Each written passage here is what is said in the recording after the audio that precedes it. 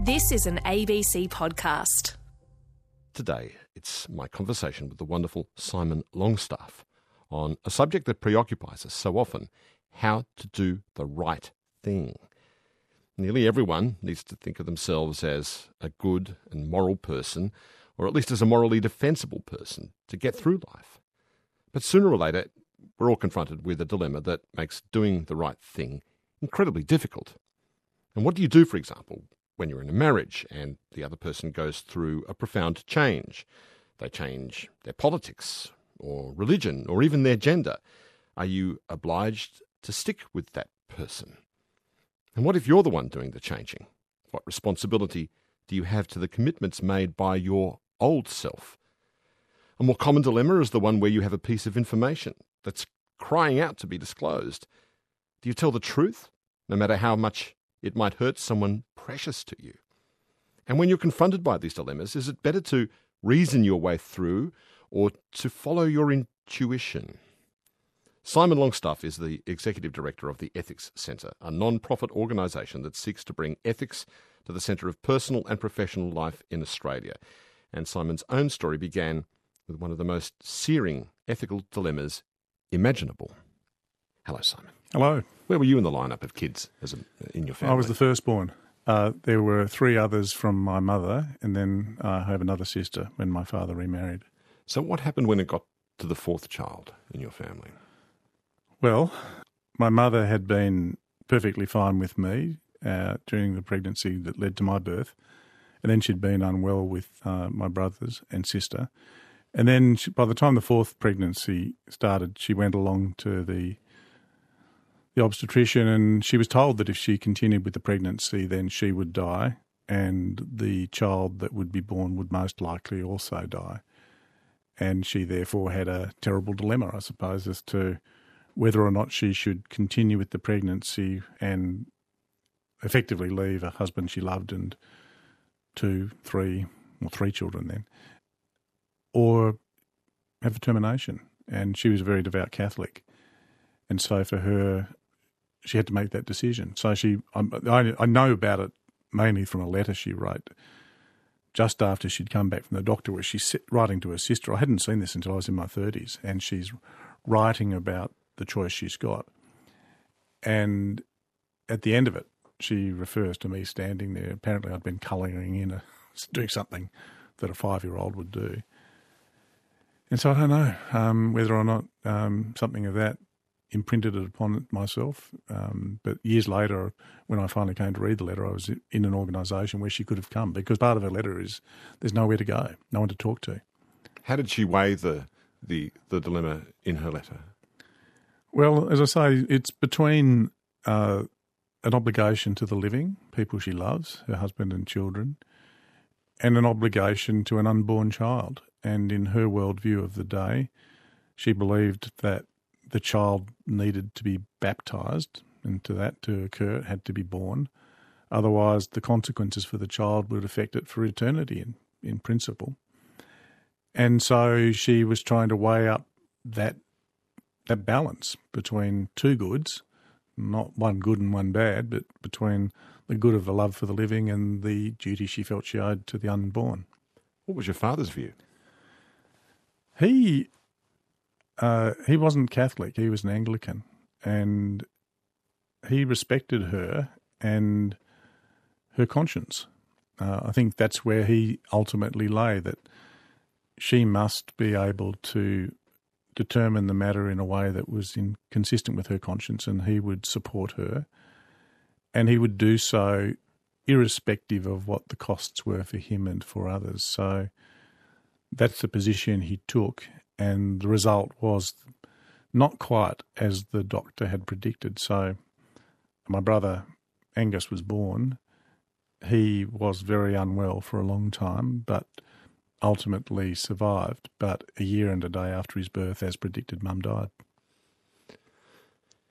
What do you remember of that period, that year and a half? Well, very little of her illness. She was a presence in the home, but then progressively reducing as her illness took a greater toll. towards the end of her life, we didn't see her. I remember we had a car, I think, which had a roof that used to open. I remember standing up in that at one point, going towards or being in the car park of a hospital while Dad went and visited her. I'm told that she went completely white, that her skin was almost translucent and her hair had lost all colour. So Dad described her as looking like an angel, although I never actually saw it. So I've got this kind of mental image. I don't know exactly what the truth of her condition was or what caused it, for that matter. But the most poignant memory is the time that when she died, the morning she died or the morning after, because Dad had been to see her in hospital, and we were living in a house in Powell Street in Killara in Sydney at the time. And I still remember him coming back in the car, parking, and me rushing out to the front of the house to ask him how Mum was. And his first response was to say that she was asleep, which was obviously not true. But I understand why he said that. But then within minutes, he'd managed to gather himself together and we'd come inside. And I remember sitting on the end of the bed, their bed, in their bedroom on his knee when he told me that she was dead. And I can remember precisely how I felt, which was a kind of disbelief in some sense that she was completely gone, because in a sense, we'd got used to her not being around by her being away in hospital. But it was like the world literally changed. I mean, I felt like a different person. And then the aftermath of that for me, he talked to me about needing to be strong for the others. So my brother and sister who were at home, and then subsequently, of course, the baby who came back. And so that then was something that I took on. And it was interesting. When he died about a year and a half ago and at his funeral, my uncle had relayed how he and my father was the eldest of his group, had been born in Britain where my grandfather had married an English woman. And they'd been evacuated from Britain because of the Blitz, and my grandfather had remained behind. And my father had been charged with the responsibility of taking care of the children with his mother as they made that long journey from Britain by sea to Australia. And I suddenly realised, and it was a really kind of almost overwhelming emotional moment for me, that both of us, by circumstances beyond our control as little boys, had this duty placed upon us, in his case to shepherd his brothers from Britain to Australia, and mine to act as a kind of shepherd, whatever, to help look after mine because of the death of Mum, and just what it was to bear that as a child and what formation it must have had for both of us, not always for the best, I think, as part of that. So it was a very overwhelming moment at the funeral when I finally was stood up to speak about Dad and realised that we'd both had this incredible symmetry in our lives. It sounds stern, like you've got to look after the younger ones now. Yeah. But is there a kindness in that, insofar as he's asking you to dedicate yourself to other people, and rededicate yourself to each other? Yeah, it's an entirely reasonable thing to do. There's no one else you can speak to. I mean, in the immediacy of the family, he was alone and still had a job he had to do. He had to keep the family together, the finances and all the rest, and deal with his own grief and have these children. I mean, it was just a terrible predicament, and it was entirely reasonable, given his own experience as well, that he should make that request. And it's not a bad thing. No. I mean, it's a good thing. There's nothing in my past which I regret and say, I wish that hadn't happened, because that's to wish away a proportion of who you are. And you can't pick and choose in a life those bits that you say, oh, well, they were fantastic, I'll have those and I'll get rid of some and still be the same person. So we're not consumers of our own. No, our own. You are past the product of it all, and Right. I completely embrace the whole lot. He must have been terribly lonely. Your dad. He was. Yeah, there were nights when he'd come in and just cuddle up to the kids just for a little bit of human contact. I mean, it was a terrible blow for him. But eventually he found another woman and fell in love with her, and as happens, life goes on, you know. But yeah, it was a dark period for a while for him, at least. Could he bring himself to speak of her, of his former wife? It was something strange happened. I don't know whether this was a product of advice at the time, where I think a lot of things often were put away from memory and experience. But look, I remember, just to give you an indication of this, at his 60th birthday, we'd all come back, all of the children together. So there were the 5 of us, and there'd been a party, and Dad and they'd gone off to bed, and so it was just the 5 children. So we're sitting there talking about the celebration and things, and my youngest sister, Emma, said, I've got something to show you. And she took off and she came back, and she had in her hands a photo album, which was the photo album of the marriage of my father, Robert, and my mother, Margaret. So we were all passing it around and looking at it, and I suspect maybe I'd seen it sometime in the past. But anyway, the figures there were recognisably Robert and Margaret. But my youngest brother, Angus, the one who had been born at the end of that process, sat there and started weeping. And we sort of said, well, what's wrong? Why are you crying? He said, it's the first time I've ever seen my mother. So I don't know how old he was then. He must have been in his 20s. But they'd put away all images of my mother, all references to her, really, throughout his life. And so it was this incredibly poignant moment when he finally sees the picture of the woman who'd made that choice completely out of love for him, and yet he'd never seen her. It's often said, or people often say, that when they lose a parent at a young age, it feels like the ground beneath them gives way. They've lost their sense of ground underneath their feet. And yet, on the other hand, when you talk about studying ethics, you talk about getting an ethical grounding. Is it too trite to say this, Simon? But do you think in some ways your pursuit of ethics and your interest in ethics is a way to kind of rebuild the ground under your feet? I don't think it's too trite to say that. I mean, I wonder about it. I mean, that's why I mentioned when I was reading that letter in which this was all, this terrible dilemma was being described, and I suddenly thought, my gosh, I'm creating this organisation where a woman like my mother could come now for help. I had to say there must have been something about it, whether it was the experience of her in the moment, whether she, who knows if she even said something, oh, so where could I go? Or whether it was just some kind of sense exchange between us, or whether it was just me becoming interested in philosophy because you ask inevitably, as one might do, why do these things happen to some people and not to others? Whatever it was, I'm sure it had a very profound effect, and has been part of the process by which I've been interested in philosophy in general, but in ethics in particular. This is one of the things that kind of gets to me when I sometimes hear people who might imagine that ethics or ethical discussions are about their luxuries. They come an optional extra or something. An optional extra. Yeah. It's a thing you can do when you can eat and when life is easy. It's a thing for that, when in fact it seems to me like the very reverse is true. I've got this wonderful book where it talks about the rabbi of this town called Kaunas in Lithuania during the Holocaust, who was having to answer extraordinary questions from people in the Jewish ghetto who were facing extermination about how to live. You know, is it ever acceptable for a Jewish person to accept Christian baptism to get out of death? Is what should be done with the murdered Jews' clothes, you know, according to tradition? These kind of important questions. Can I adopt a child and bring the child up as my own son? All these very, very powerful questions that occur in extremis.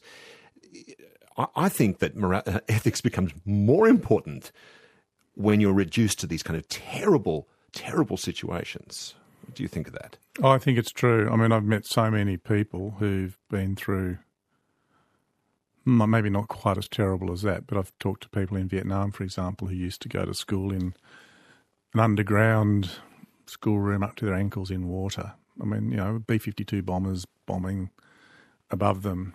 And for them, the important questions weren't just about where was the food coming from, but they had questions about liberty and who they were and what they stood for. And you know that there are people who are living in the most terrible conditions who'll have a set of values and principles which they'll cling to. And they'll ask big questions about life.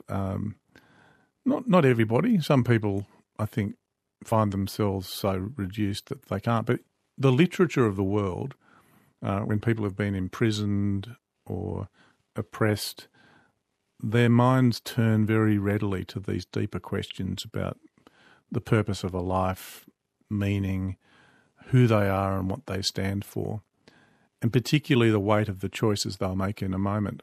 And that's all ethics is about. It's about what basis do we bring to bear for the choices we make, and then the things that flow from those. I mean, the world around us is a product of human choice mediated only by the laws of physics. Everything else that we see around us could be different. And so every time we make a choice, whether we're in a supermarket deciding whether or not to buy a particular, free-range eggs rather than the cheaper ones from caged birds, or whether or not to take something which isn't ours because we need it and the person doesn't need it as much, or what we're going to do in the face of terrible persecution. Are we going to become like them, or are we going to retain something of ourselves which we refuse to surrender? Those are those profound moments in ethics, and they range from the very, very day-to-day through to these deepest ones, but they're all part of a continuum, and that's why that ethical dimension of our humanity is, I think, as Socrates argued, the part that defines us as being human. We have this extraordinary ability to look beyond the demands of instinct or desire or habit and convention and make conscious choices, and that's the ethical part of us. You spent your summer holidays as a kid in outback Queensland. Tell me about the kind of things you learnt there out in Western Queensland. Well, this was really a gift from my stepmother and her family. Dad had married a woman, and their family, the Lee family, had properties by that time ranging from John Darien on the Darling Downs, just on the Oakey River, through Surat, right through to a place called Tambo. And my sort of experience was everything from, cutting burrs and picking up sticks and learning how to build a fence and digging post holes by hand with a shovel and a crowbar, ploughing, fixing windmill. I mean, all sorts of things, mustering, sweeping the board in this beautiful old 28-stand shearing shed. They only used 7 by then, but these all hand-built. So just incredible experiences, some of them which were very tough, but in my case, generally well-formed. And people, like my first involvement with Indigenous people, being taught to ride a horse by this guy, Claude Igimbago, who was a tough teacher. He sort of, made you loosen the girth and the surcingle on your saddle and learn to ride without it being properly attached to the horse, or taking off one stirrup and lengthening it as a way of, how you could go hunting pigs with a stirrup iron. So another guy, I remember being caught in a flooded creek when this guy who was a diabetic and having to swim across a flooded river on horseback and through these sandalwood stands of trees and things, and so it was incredible hands-on experience for a young bloke, driving trucks and tractors and all sorts of things. Yeah, in that epic landscape too, that's really quite unforgettable in Western Queensland. It is, and a place where you can see the bitterness of the storm cloud that passes by a few kilometres away, and you know that someone else is getting a good soaking and you're not. And having to kill your own food, to eat, knowing about that and the reality, and seeing that in its non-industrial way, there is a relationship that exists. Remarkable formative experiences for which I'm forever grateful. Now, this really blows my mind. After school, you decided to go to Groote Eylandt in the Gulf of Carpentaria, that extraordinary island. I've never been there. Why there? Why did you go to Groote Eylandt? So, my family had given me a very good education. I'd been at boarding school. That was partly one of the kind of outworkings, if you like, of Mum's death and some of the stresses and strains that you get in families. And so I'd ended up in boarding school. And I finished school when I was 16 years of age, and I had this vague idea that like most people in my generation, I just travel on and go to university until my father said to me, he said, well, what are you thinking to do now? You finished school. I said, I'm going to go to university. He said, well, how do you think you're going to be paying for any of this? Where are you going to live? What are you going to do? I said, oh, what do you mean? He said, well, I've just got to tell you, we've given you everything we're ever going to give you. You've had your education, and from that point on now, you're on your own. It's up to you. Well, I don't know how. I think I must have had $16 to my name. I mean, the stuff I did up in the country, I never got paid for that. He might have given you a year's notice on that. Yeah. No, there wasn't any notice. Right. So the only thing that you could really do where you could earn decent money and live that I could think of, and to his credit, he sort of helped me think about it, was to go into the mining industry. So I remember going along to the old Commonwealth Government buildings at Chifley Square, and I had to get my prospectors and miners certificate. I don't know if they still do it, but I actually possessed one of those and was able to get a job as what was called a service attendant up on Groot Island on the manganese mine there, run by a BHP subsidiary, as it then was, called Gemco. And so a couple of days after my 17th birthday, I turned up, and that's what I started doing. A service attendant's just a glorified name for a cleaner. So I used to have to... I scrubbed out toilets, I moved furniture. I remember having to approach rubbish bins which had 2-day-old collections of prawns and milkshakes in the tropics. If anybody's ever experienced that in the middle of the wet season, they'd know what a wonderful challenge that is. And oh, God. I don't think you'd ever get the smell of that out of your nostrils, would you? Something you don't forget. No. But it, yeah, but very soon after, I had this really kind of amazing experience. The fellow who was my immediate supervisor, it's quite a hierarchical. In fact, it was feudal. As a wages employee, I had to wear safety boots, and there were long trousers and. Anyway, it was boots and long socks, but there was a kind of, this will become significant in a moment. And my supervisor, this guy called Arthur Abel, sat me down one day and wanted to know about me. And I was really getting stuck into the local Aboriginal people and saying some absolutely terrible things about them, which bore no resemblance to my early experience with this guy who taught me to ride horses. And anyway, that night, I went down to what was called the wet canteen or wet mess, which is basically a bar. And it was at that time a tiny little shed with a bit of metal roof and wires, and there was a pool table. And of course, I should never have been down there. As a 17-year-old, I wasn't old enough to drink. I'm drinking up because no one asks for your licence because it's presumed that you're 18 years or older if you're on the island, which was the rule, as it turned out. And so I'm getting drunker and drunker. And then this guy who'd been telling me how terrible the Aboriginal people were was introducing to all of his mates, and they're all Aboriginal. So I'm completely confused by this time until about 10 o'clock at night. The real Arthur Abel walks in the door of this bar, and I realise I've been talking to a completely different person called Jack O'Hare, who I'd confused for Arthur Abel and actually turned out to be one of the founders of the St John's Ambulance in the Territory, and was a great friend of the Indigenous people. So that's how I was, by alcohol mistake, probably the story of my life, these lucky, strange moments, I was introduced to the Indigenous people who immediately took me under their wing and started a relationship which persists to this day. You confront issues of life and death in that work up there? Yeah, literally. I mean... The work, look, so I didn't stay as a cleaner for long. I mean, I studied a lot. I did all these things around the emergency care of the sick and injured, and, basically I did the qualifications to become an emergency services person. So I was qualified to drive an ambulance, operate a fire truck, and I did all sorts of things like that, putting out fires and taking people who'd had injuries and things of that kind. But in the course of that, unfortunately, there was a particular fatality that I encountered directly where a man had been coming home from work on a motorcycle and had wrapped himself around a palm tree.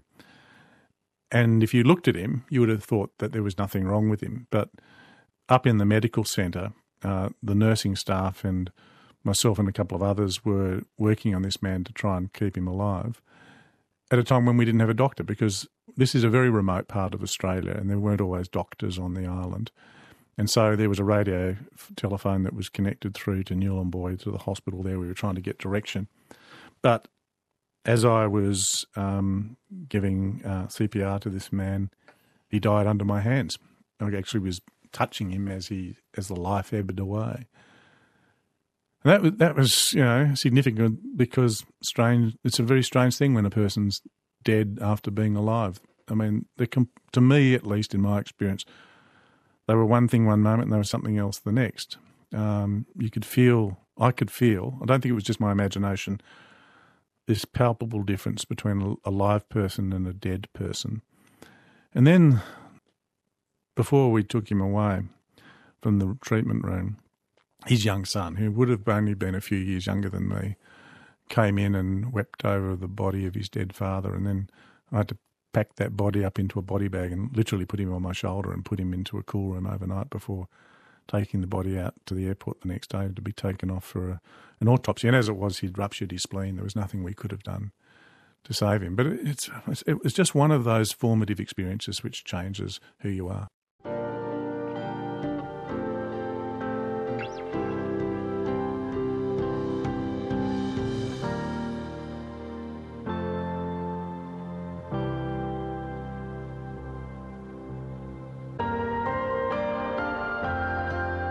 Broadcast, podcast.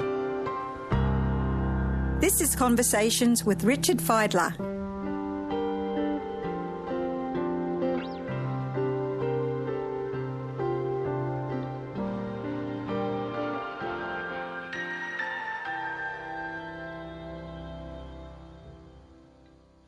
So, jumping ahead a bit here from your time in Groote Eylandt, you went to Cambridge, got a scholarship to Cambridge, and you did philosophy there and ethics as part of that.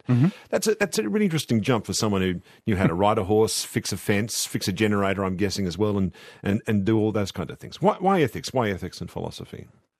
I'd progressively developed a real interest in ideas, I think triggered by early events. Look, even on Groote Eylandt, I had the most amazing conversations. People think that rich conversations about philosophical questions are going to happen inside these ivy-covered, turreted buildings. No. That's never been my experience, actually. Some of the best conversations I had with fitters and turners and truck drivers and things. So I'd always been encouraged to have that. And I discovered Socrates, who, to my mind, is a great hero, not only one of the great founding figures of philosophy as explained to us by Plato, but more importantly, someone who did philosophy in the public sphere. And so that had attracted me. And when I got to Cambridge, it sort of supercharged, if you like, my interest in that. And it's a really compelling place for challenging thinking. I mean, my supervisor, and this was a bad lesson to learn, I have to say, I had to unlearn it, but when I turned up, he said, there's only one rule here. I thought, what's that? He said, you go for the jugular. Really? Yeah. What does that mean? Go for someone's jugular, or does he mean... I think to give him the best interpretation, he meant the intellectual jugular in another person's argument. But basically it was a form of intellectual engagement which was about taking no prisoners. It was about winning. And I turn out to be really good at doing that. And so I did well. I progressed very quickly, ended up, originally I'd gone for a master's and stayed on to do a doctorate, which I did in very quick time. But I also realised that by the time I'd fully internalised that lesson, I'd become a bully, an intellectual bully. And in doing so, I'd effectively betrayed what I think philosophy is supposed to be about. I mean, you can read Plato's dialogues and you can see them as Socrates trying to prove the point and win the argument and expose the idiocy or lack of understanding of those with whom he's speaking. Completely, I don't think that's it at all. I think he genuinely didn't know the answer to a lot of the questions that he was seeking to answer. And he genuinely was trying to draw out for other people what they thought. And in doing so, if it exposed that there was an inconsistency in their views, then they were both learning. It wasn't this smarty pants philosopher always being right. Yeah, I mean, isn't the point of philosophy not how clever I am, but it's What do we make of this world we live in with such tiny minds with limited information? Yeah, it is. It requires a certain kind of humility, which is not what I was encouraged to show at the beginning.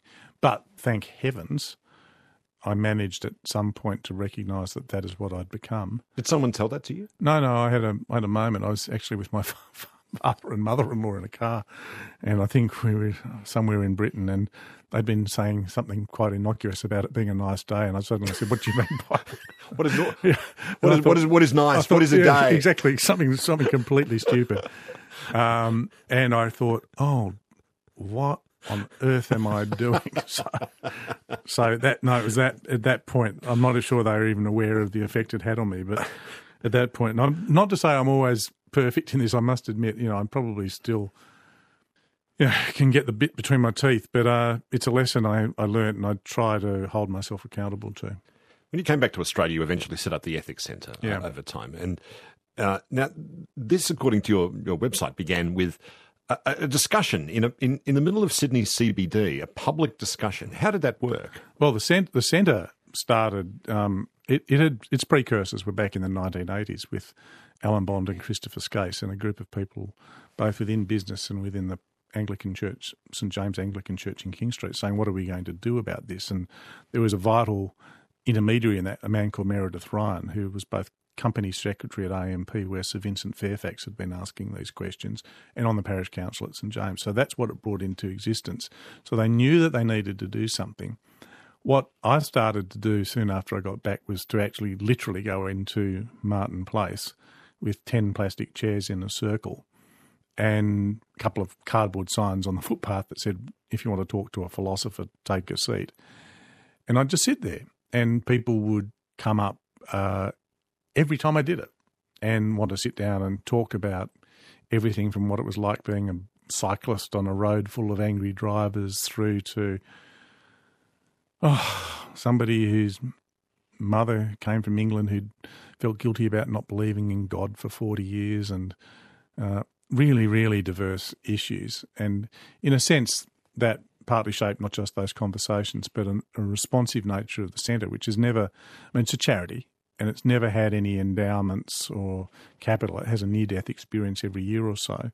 And the only way it's kept going is because it's very responsive to the actual needs that people have. So it's become unique. There's nothing else like it in the world because it's got this diversity. It deals with everything from life and death issues in hospitals and in war through to sport and business, but always being attentive to the needs of people rather than thinking it set itself up.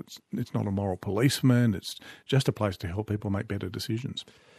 One of the big ethical issues that comes up all the time on this program is the question of family secrets. Family secrets come up all the time. It turns out Dad wasn't what he said he was. Dad kept it a secret all these years. That's a big theme on the show. Who was Dad? Dad didn't tell me this, and this. And I think now I understand what he did, or I don't understand what he did. That's a thing that often comes up. Sometimes it's Mum, but most of the time it's Dad. Actually, is this common in your line of work? Well, it's not just common in my line of work; it's common in my life too. I've had something similar happen where you discover something which I think is probably always intended to be discovered, which suddenly makes sense of the world, but it contains within it, seeds of potential disturbance. And, you've got to reconcile yourself. It's not so much whether or not the person is the person that you think they were. Sometimes you'll find in families that there are very deep secrets revealed where the person is completely unlike what people thought. But there are other times when it's less serious than that, when it's simply an explanation for events that, like the missing piece in a jigsaw puzzle. And then you've got to say, well, what do you do with it? Do you lay it into the table and have suddenly the puzzle become clear, but know that there's going to be all sorts of disruptions as a result of that? Or do you hold on to the piece and let it remain incomplete, and some of the tensions with that, but knowing that there will be a time when it's right to lay it down. So with that dilemma, do you tend to go one way or another? I wish I could say that I had this sense of absolute clear reason. No, but there's horses for courses, isn't there? Yeah. For me, I suppose the orientation is towards letting the truth speak at the appropriate time And so it's not about choosing truth over another thing. It's more to do with what's the time when it will be most useful for that to be done.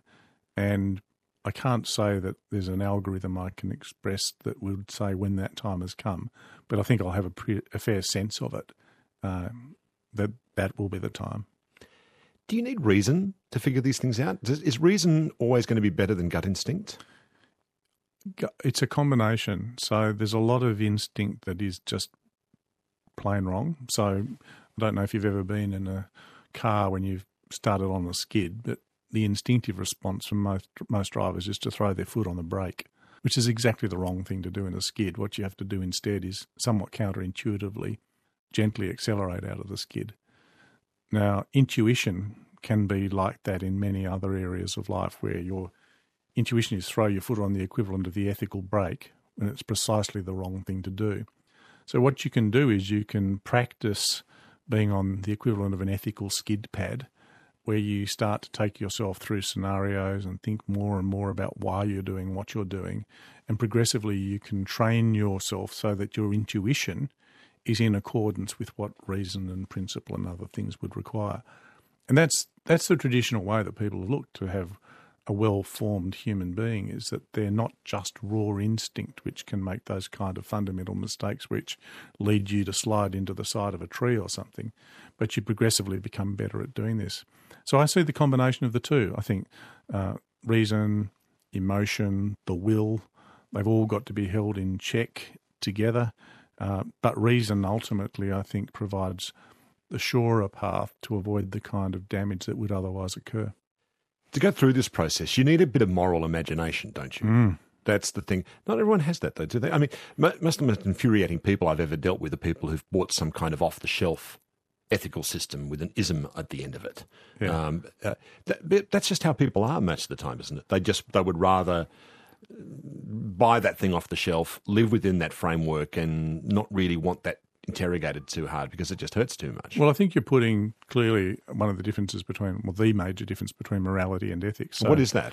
Well, morality is an answer to there's an overarching question in ethics, what ought one to do? And there are a range of different frameworks within which that can be answered. So you could hear, for example, a Christian voice saying, well, we know the answer to that.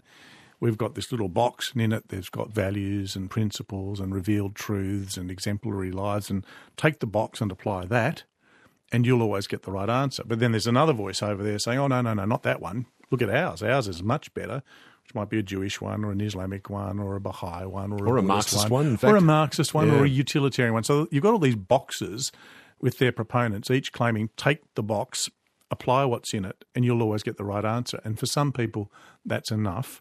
They will take it, and without too much thought, they will apply it almost habitually. They will be habitually truthful or habitually kind or habitually something else according to the tenets of this morality, which is the box.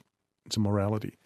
What ethics requires is something more than that. It requires you not merely to apply the framework, but to do so in a form that is part of an examined life, where you reflect on the circumstances in which you find yourself, the applicability of the values and principles, where you challenge them. And rather than just do it as a matter of habit, you make these things which are truly your own, so that the life you live is that life which you have chosen rather than just inherited. Do people hate it when you ask them to do that? Oh, yeah. But it's, look, it's a hell of a lot easier if you could just live life as a matter of habit. The trouble is that nearly all of the things that have gone wrong in the world, when you ask people, why did you do it? The most common response is, everybody was doing it. That's just the way things were done back then. People don't see the nature of their things because they don't look, and that's because they live a moral life or within a moral framework without this ethical overlay. And to go back to your original part of this question, one of the essential things that ethics requires then is to have a not just moral courage, but a moral imagination.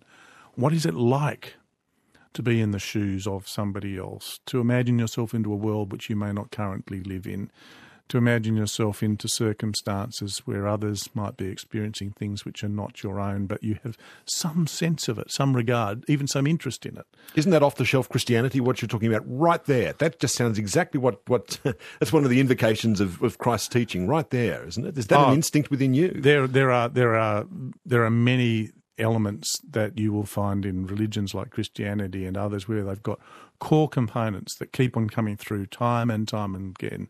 You'll find it in the philosophers, in some of Socrates and Plato's. You'll find it, even like people like Hume. These themes which seem to be constant, whether it's in East or West, you find these things commonly arising because the basic structure of choice around values and principles and how we choose the very notions of things being good and right, they're both universal in terms of time and place. Every place, every time has this basic structure. Its content changes, and you can bring yourself to bear to understand how that applies.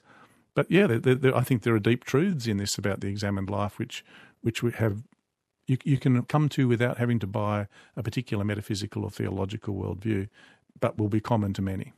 Your organisation is often asked to look into ethical conduct of institutions, large organisations that are often perceived to be in crisis at the moment in the Western world or in democracies. They're large corporations, banks, parliaments, churches, all of this sort of thing. They're often perceived to be in crisis.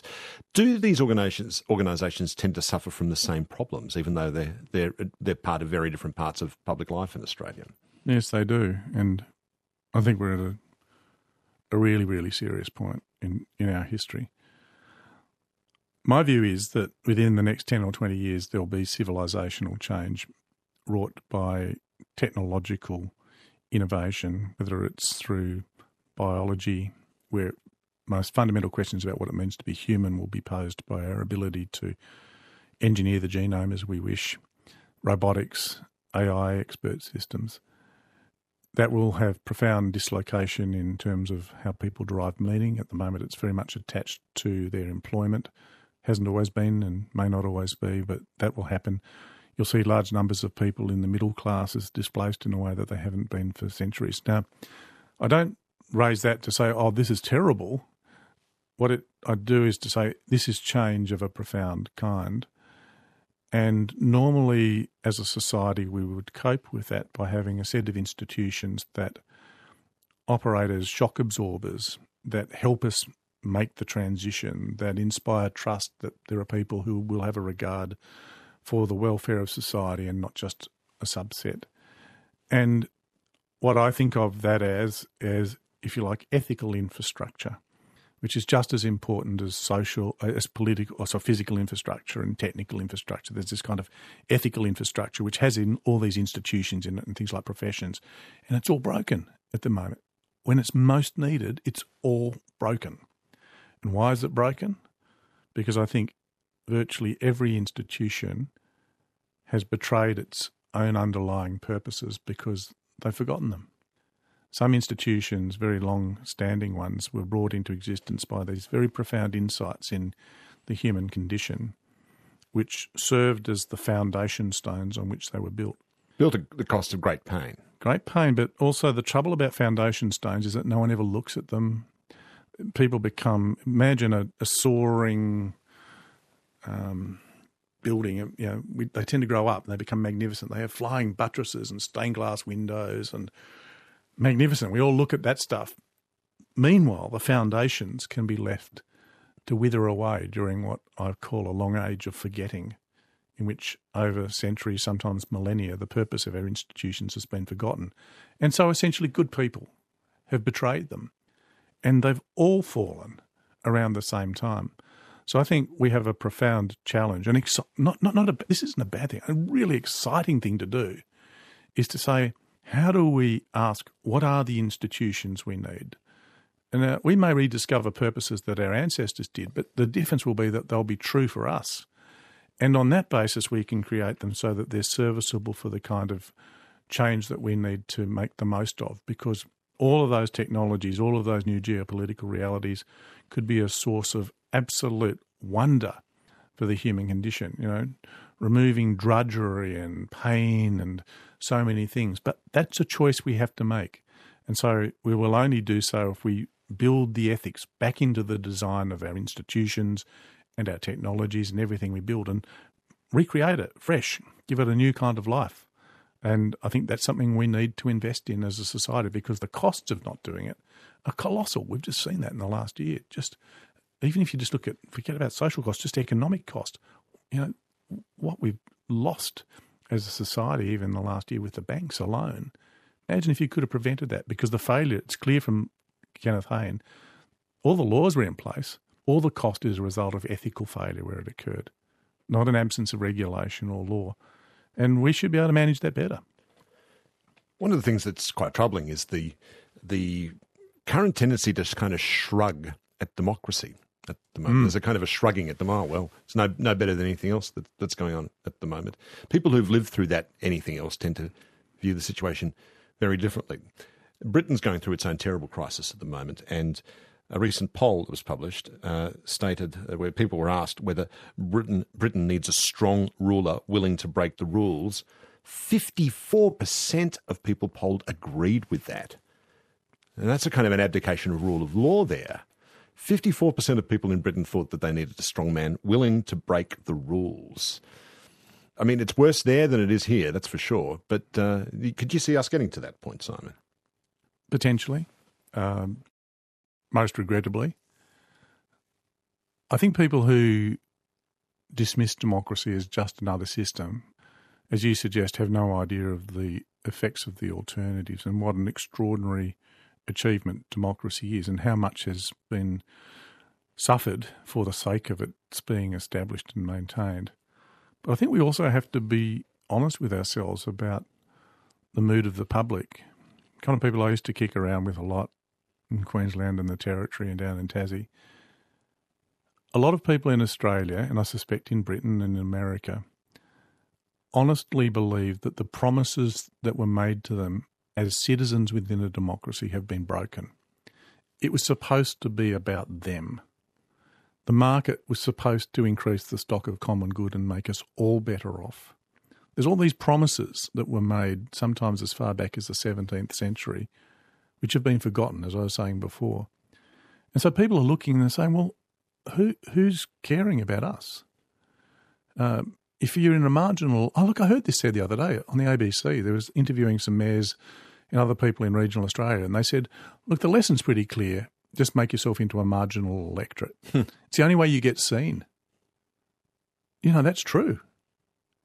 You can be invisible in this country if you don't live in a marginal electorate. The political class just don't see you. And if you're invisible, you feel abandoned and frightened, particularly in the face of the changes that are coming. People think the Australian public don't get it. They do. They are right onto the nature of the world in which they live, and they're never treated adequately with the respect I think they deserve, because they feel what's coming and they want to know that there's someone there who they can trust to have a regard to their interest and make sure that the transitions to come are both just and orderly. So we shouldn't throw away our democracy. We shouldn't diminish it. It's an extraordinary system. But those people who exercise some kind of control over it need to have a really serious think, not just about how to win the next election or what to do about their party, but what is their duty to the system as a whole so that people can invest trust and regard in it. There's a tension at the moment between the long-standing concepts of freedom of speech as opposed to crude racist vilification. Former Senator George Brand has stood up in the Senate and said the right to freedom of speech includes the right to be a bigot. Was he right?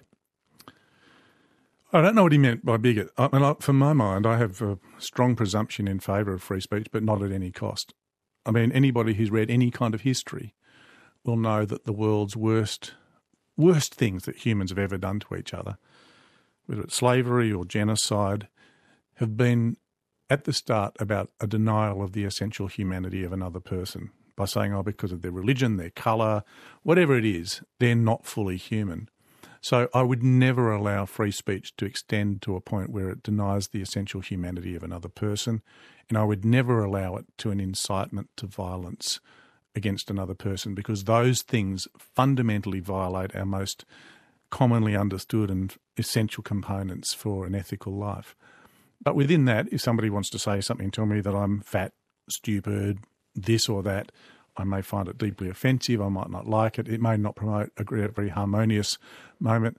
But, okay, I'm going to live with that because I think I'd rather know that that's what they really think and be able to deal with it rather than have those channeled in a subterranean way. What I hope is that in conditions of liberty, people will then act with a fair measure of responsibility and not use it simply to harm others. I think you're rather lovely, Simon. I think I should say that at the outset. Well, that's nice. Thank you. I don't want to hear you say too. terrible things about yourself on this program. I'm not going to have you vilify Simon Longstaff on this program like that. I'm not going to have that. There's an old saying, a philosopher saying, and I can't remember the philosopher who said that freedom of speech isn't the license to say whatever you like. It's the liberty to do as you ought. Is that too high-minded, or is that about right? I think that's the ideal I was seeking to appeal to, that we should understand that our freedom is something that we claim for ourselves as a right, but with it comes a commensurate responsibility. And we ought not to just do something because we can. In fact, the mere fact that we can do something doesn't mean that we should. Does that reflect a cultural change in Australia? Now, more and more Australians come from various backgrounds in cultures which prize group rights over individual rights. Do you see that as an ongoing tension in Australia? I think it potentially could be, but the point is that in any philosophy that I think worth its name in this area, it recognises the intrinsic dignity of the person. It doesn't deny the validity of their place in the community or some other formation, but essentially as persons, we should begin with that. And if we can build from that point and understand that intrinsic dignity doesn't mean we have to be respectful in the way of being polite, but the fundamental dignity should not be violated. That's a bedrock we should never lose. I've got about another 19 ethical propositions to put to you. I'd love you to come back on the program before too long so we can go through many more of these and more of them keep coming up. But in the meantime, it's been such a pleasure having you on the program, Simon. Thank you so much. Thank you, Richard.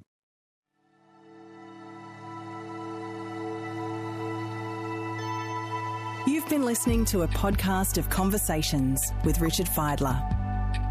For more Conversations interviews, please go to the website abc.net.au/conversations.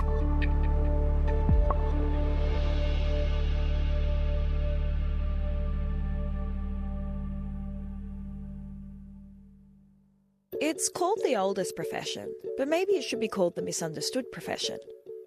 Hey, I'm Tilly Lawless, and I'm an author, an advocate, and a sex worker. Tall Tales and True is a podcast that brings you the best in live storytelling with a whole season of fab stories from me and other sex workers. I was in my element, actually. I was just whipping all these guys. It was just a suede whip. Look, maybe I'm just paranoid because I know what I am and she doesn't quite. And I'm told that my highest aspiration as a sex working parent is to ensure that she never does. One of the many things we as trans women experience in the sex industry is shaming from a client because of their own guilt. Accepting who I truly am changed everything. You can find Tall Tales and True on the ABC Listen app.